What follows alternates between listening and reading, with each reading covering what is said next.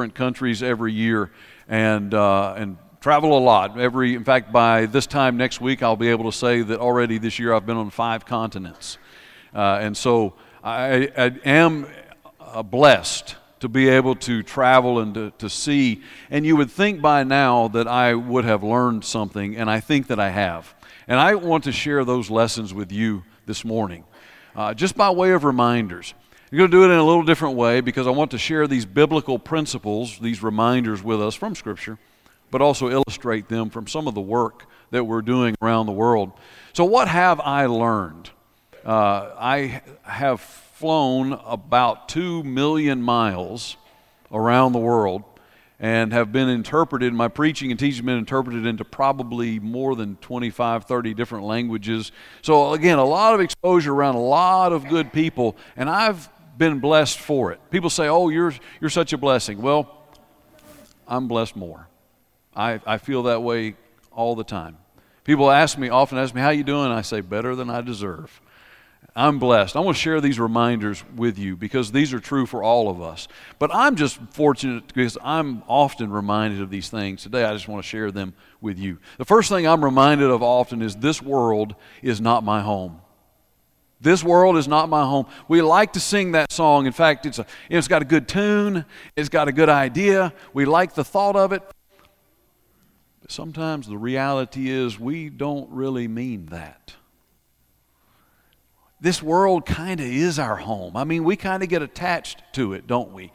This is what we see. This is what we know. This is what we're busy doing every day. And we kind of do view this world as our home. And no matter how often we say, this world's not my home, I'm just a passing through, my treasures are laid up somewhere, where? Supposedly beyond the blue, but sometimes, boy, that's hard to do. Listen to what Paul said in 2 Corinthians chapter 4, verses 16 through 18. He said, for which cause we faint not, but though our outward man perish, yet the inward man is renewed day by day. For our light affliction, which is but for a moment, works for us in us a far exceeding and eternal weight of glory. And listen to what he says. For while we look not at the things which are seen, but at the things which are not seen. And he says also, for the things which are seen are temporal, they're temporary, they're passing, but the things which are not seen, those are the eternal things. And we say that and we truly want to believe that, but sometimes it's hard. And I'm just fortunate because I am often reminded that this world is not my home. This is our house. My wife's with us today. This is our house. All of you are welcome to visit, just not at the same time, please. It's a nice house. It's an adequate house. We like it. Generally speaking, we like it. But what if, and you probably have a house something like this, but what if this was our house? What if? Did you know there are many, many, many, many people that if they were going to show you a picture of their house, this is what it would look like. By the way, that's 2 houses. And we would think, oh, poor things. They wouldn't think that at all. I mean, it does what it's supposed to do, right? When they want to sleep, they go inside. It keeps them dry. Sometimes they may need some warmth in there. Sometimes they may even open the door to let some breeze in, but it does what it's supposed to do. And if this world is really not my home, does it really matter what kind of house I live in? Now, some of you are wearing nice clothes. Most of you. There's a few exceptions I've noticed, but generally speaking, most of you are wearing nice clothes. But what if, and the children are dressed really well, but what if these were your children? And this was what they had to wear. If they were going to wear a shirt, this is what they had. And as I said earlier, this is not to exploit. In fact, these children would be so proud that you were seeing their picture on the screen. This is all they know. They're not embarrassed by this. Does it really matter how nice my clothes are? Does it really matter how nice my car is, or for that matter, how old it is or how many miles it is, if it does what it's supposed to do? You see what I'm saying?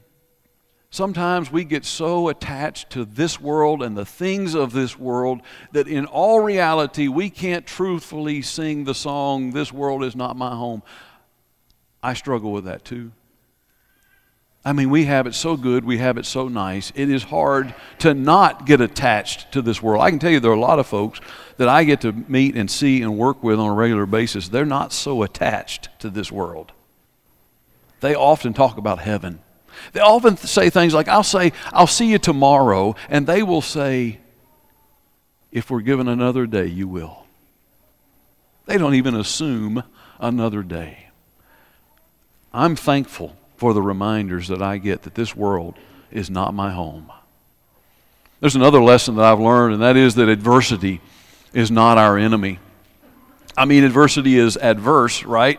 I mean, and we don't like it, and we are reasonable to avoid it if we can. But the truth is sometimes we can't. And when we face adversity, many times it depends on our perspective, and it kind of depends on what we're made of, but sometimes we melt, we fold under the pressure of adversity. But if we will view it in the right way, actually adversity can be a good thing. In Psalm 119, the psalmist in verse 67 said, I strayed from you and I was afflicted. And then in verse 71 he says, because I was afflicted, I have kept your word. You know what he's saying? I made some bad choices, I did the wrong thing, but I suffered for it, and that made me want to come back and do the right thing. And not all adversity, not all suffering is because we do the right thing, but it can be good for us. Tell you about this young man. He was not a Christian at the time that he was riding his bike down the road and a car hit him. Actually, it was a hit and run. They never found who did it, but it left him in the ditch. They thought he was going to die. He did not die, but he is paralyzed for the rest of his life. Through that adversity, he began to think about what really mattered in life, became a Christian, and is faithfully serving God, and rides this hand bicycle miles to worship every Sunday. And that's where I met him. That's in southern Tanzania. See, adversity isn't our enemy. Satan is our enemy, but adversity is not. Let me tell you about Vincent. I love this story, true story. Vincent was one of our students in Watutu, Cameroon. Cameroon's in West Africa, and he was in his second year of school. He was getting ready to go out somewhere to preach somewhere. I forget where now, but he had been invited to go out. He was standing at the bus stop waiting to catch a bus. A few days before, in that same area, some young men about his age had caused some problems. The police overreacted. 3 days later, came in and rounded up in this area all the young men that sort of fit the profile. And he was one of them. Happened to be in the wrong place at the wrong time. And he was taken to prison. I've been in the prison. You don't want to spend an hour in that prison, let alone the time he had to spend there. Word got back to the school. They began making phone calls. They began doing everything they could to get him released from prison. And they finally did, but it took almost 3 months. Almost 3 months. In this prison, the prison doesn't provide any food. If there's any food, they have to get it from a relative who brings it to them. They have to cook it themselves out in the courtyard. There are no mattresses provided. If you want a mattress, someone has to bring it for you. Otherwise, you sleep on the concrete. Get the picture? He spent 3 months in that situation because he was in the wrong place at the wrong time. You talk about adversity. So what do you do? I would tell you what I would like to think I would do, but I think the reality is I may not. But I can tell you what he did.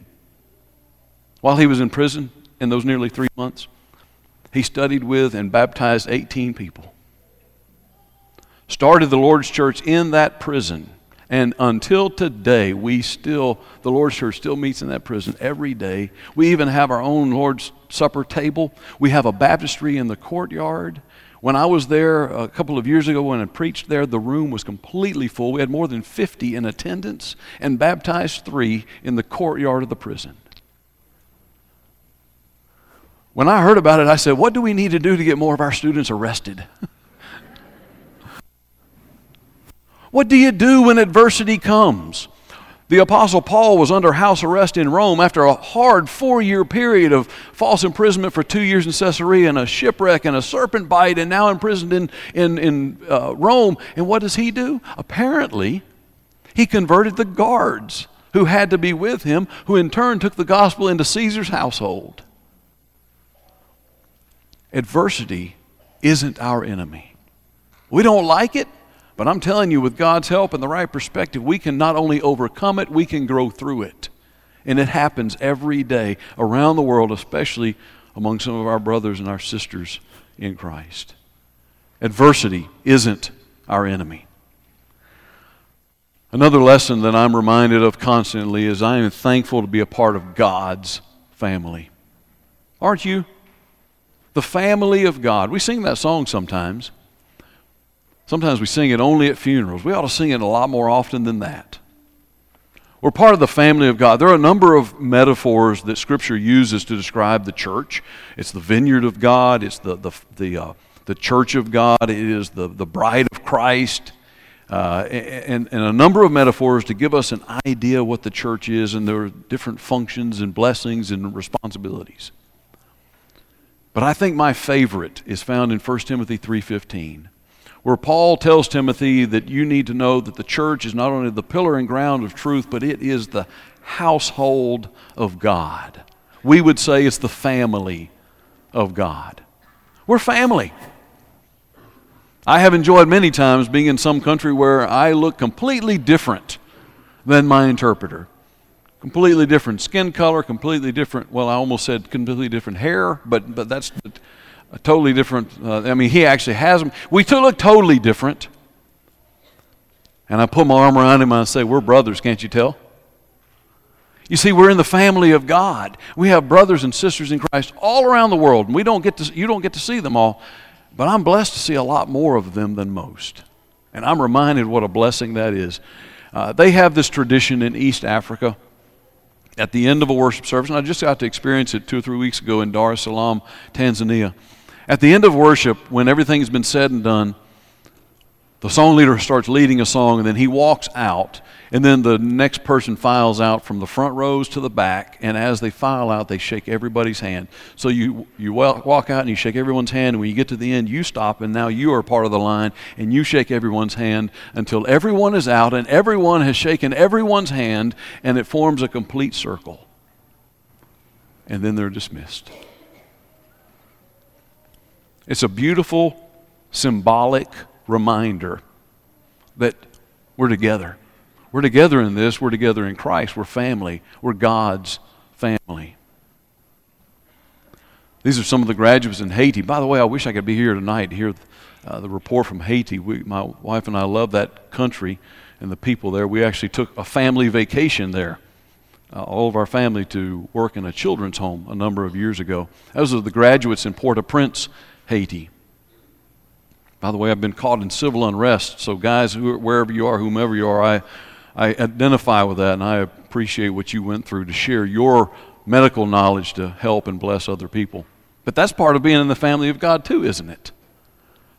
This is Denise Sopelnik in the middle. You know, we would say Dennis. They pronounce it Denise in Ukraine. In the year 2000, it was the second year I taught in a Bear Valley Extension School, and this was in Ukraine. And we did things a little differently back then, and it wasn't nearly as good or as efficient or productive. And I left that week really discouraged. I, in fact, came home and said that was a wasted trip. That was in the year 2000. For probably 15 or 16 years, I viewed that trip as a waste. Until I got an email from Denise. He said, you may not remember this, but I was in your class in 2000. And you're the first Bible teacher I ever had. Not only did he go on to become a Christian, he is and has been for a number of years the director of the school in Ukraine. I couldn't be prouder of him. And look at his beautiful family. By the way, the other man is Denny Petrillo, the president of Bear Valley. We were there celebrating the 20th anniversary of the school. This is Durat. Darat is one of the directors of the school in Cambodia. He also was a former student. Couldn't be prouder of this man either. Back in November, I dropped in on the school. They didn't know I was coming. There was completely unannounced. I wanted to see what goes on when nobody knows we're coming. And so I dropped in. I landed that morning. I got a tuk-tuk. I told the tuk-tuk driver how to get to the school. I got to the school. Nobody knew I was coming. I walked in. I opened the door. You should have seen the look on his face. But I caught him in the middle of passionately teaching. I said, "What are you teaching?" "Christian evidences." Couldn't be prouder of him. That's what's going on when we're not there and they don't even know we're coming. By the way, he and some others took it on themselves. It was their idea, and they paid for it. They got a tuk-tuk. By the way, if you don't know what a tuk-tuk is, it's pulled by a motorcycle. It's an open-air thing you can ride in. Very common. It's the most common form of transportation. They had one made that's handicap accessible. And as a free service to anybody who needs it, they run this tuk-tuk to help people who are handicapped. You see, that's part of being in the family of God. We have brothers and sisters all over this world. I'm blessed to be reminded of that. That not only that is true, but to even enjoy and know those blessings as well. I'll tell you about another thing I've been reminded of, and this is a hard one, and that is that discipleship has its price. I mean, it really does. Now, that's not a surprise. Jesus told us that it would, didn't he? He said, if anyone wants to follow me, he has to take up his cross daily and follow me. And I've heard people say, well, I've got a bad knee. It's just the cross I'm going to have to bear. No, that's not what he was talking about. The cross was synonymous with death. It was like saying, I'm going to have to take up my electric chair. Jesus said, if you want to follow me, discipleship has its price. And I'll tell you, for us, in a country where at least we say we are blessed to not have to worry or suffer, I don't know if it's a blessing, because sometimes we forget that discipleship has its price. But I get to meet people regularly and work with them who have had to make some really hard choices and have had to pay the price to be a disciple. These are some of the students in India where when you become a Christian in this Hindu nation, you give up a lot. You probably are going to be ostracized from your family, and from a legal standpoint, you give up a lot of rights of the average citizen. And it's actually gotten worse in the last few years. And you imagine you come to someone and say, you know what, I'm ready to be baptized. And the preacher says, okay, I'm ready to baptize you now. Are you ready to have to change your name, be ostracized from your family, give up any legal right to Social Security, Medicare, and retirement? Oh, that's essentially what all of them do. Discipleship has its price. These are the students in Cambodia. You may notice how young they are. Cambodia is one of the youngest countries in the world.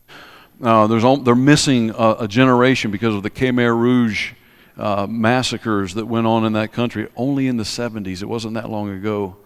These are the first generation to be Christians who are, by the way, some of them are marrying each other.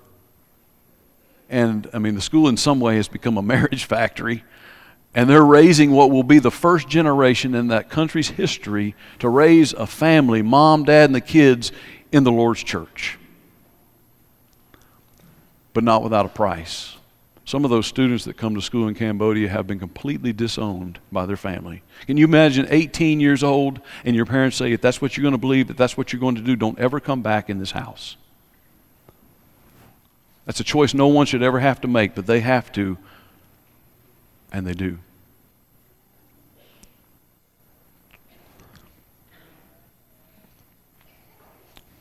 The story gets me every time. This is Tien Lin. Tien from the country of Burma.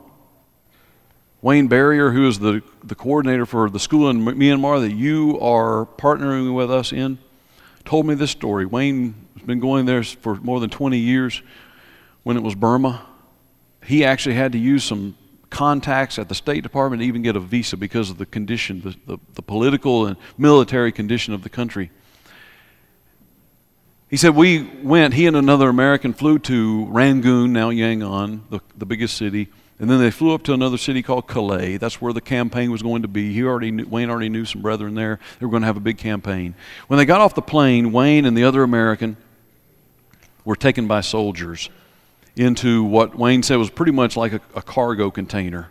There were lights, there was yelling, there was intimidation. The soldiers periodically would stick the end of their rifles under their chins. This went on for 3 hours. And finally Wayne said, I don't understand why you're doing this. We actually have friends here who have invited us here. And they said, where are your friends? And they said, they're waiting for us at the airport. So they went and they brought Tien Lin in. Same thing happens, but now it's all in Burmese. So Wayne and the other American don't know what's going on, but there's more yelling and there's more intimidation and shoving and rifle barrels under chins. Finally, Wayne said it went quiet. Soldier put a piece of paper up under Tien. He signed his name, slid it back across the table, and then they were free to go. They left. As they were driving, Wayne said, Tien, what just happened back there? He said, well, it's currently, under the current laws, it's punishable by imprisonment for you to convert, for anyone to convert a non-Buddhist to Christianity. Convert a non-Buddhist to Christianity, you go to prison. If you convert a Buddhist to Christianity, it's punishable by death. And what they had made him do was sign that he would take the punishment for everything that was going to happen.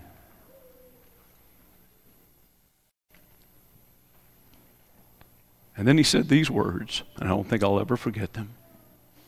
Tien said to Wayne, next week I will probably die for what we do this week. Let's make it count.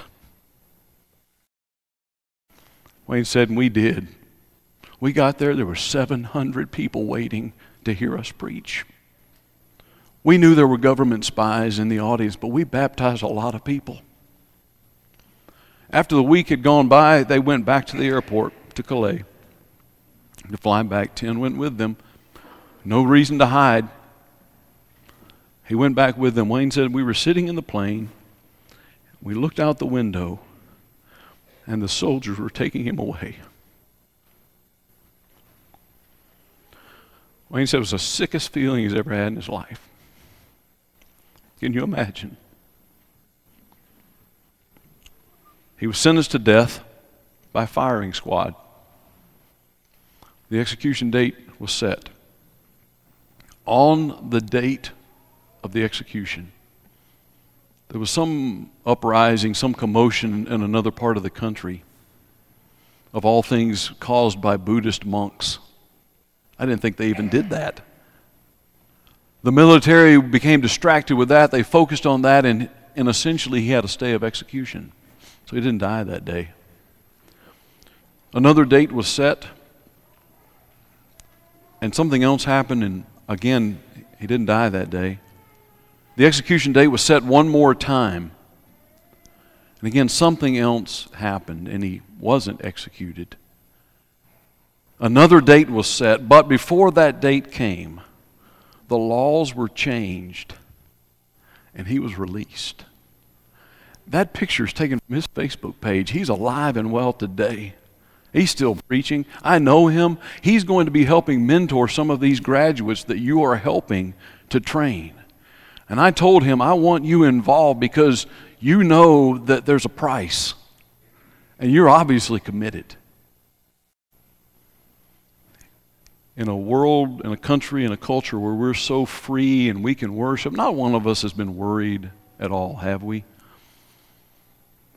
sometimes we forget discipleship has its price. May we remember that. A little bit humiliating sometimes, isn't it, to think about sometimes we just don't want to be laughed at or left out. And here's a man that says, I'm going to die next week. Let's make it count. And you know what? If he had died that day, that would have been all right too, wouldn't it? He was ready. And what about all of us? We're going to die one day. The only question is, what did we do between now and then to make a difference? Jesus said discipleship has its price. One more lesson that I am continually reminded of is that I am extremely blessed. Extremely. And I mean that in a number of ways. I'm extremely blessed that I get to be a part of this work. If you were in class, you know that there are more than 800 students that are learning from the Bear Valley curriculum in different schools around the world, more on the way. It is entirely possible that by the end of this year there will be 1,000 enrolled. I'm blessed to be a part of that. I was speaking at a function, some leadership conference in Tanzania a couple of years ago, and I noticed there were a lot of former students, and I said, if I've ever taught you, I want a picture with you. These are just a few of them. And I was so proud because I know them and I know their life and I know what they're doing, and I thought, how blessed I am. It's humbling. I had some part in this. But I'm also reminded, because it's so easy to see when I'm in these different places, how blessed I am in other ways. I don't wear clothes like that. My house doesn't look like that. I actually have a couple of cars that usually run. A few weeks ago, I went into Walmart to buy groceries, and I went in there and they had everything I wanted. I mean, big displays of food. You got to understand, this is not normal in most places. Big displays of food. The produce section at Walmart, most people have never seen anything like that. I know they have 48 cash registers and only 3 of them are open, but I'm telling you, we're blessed.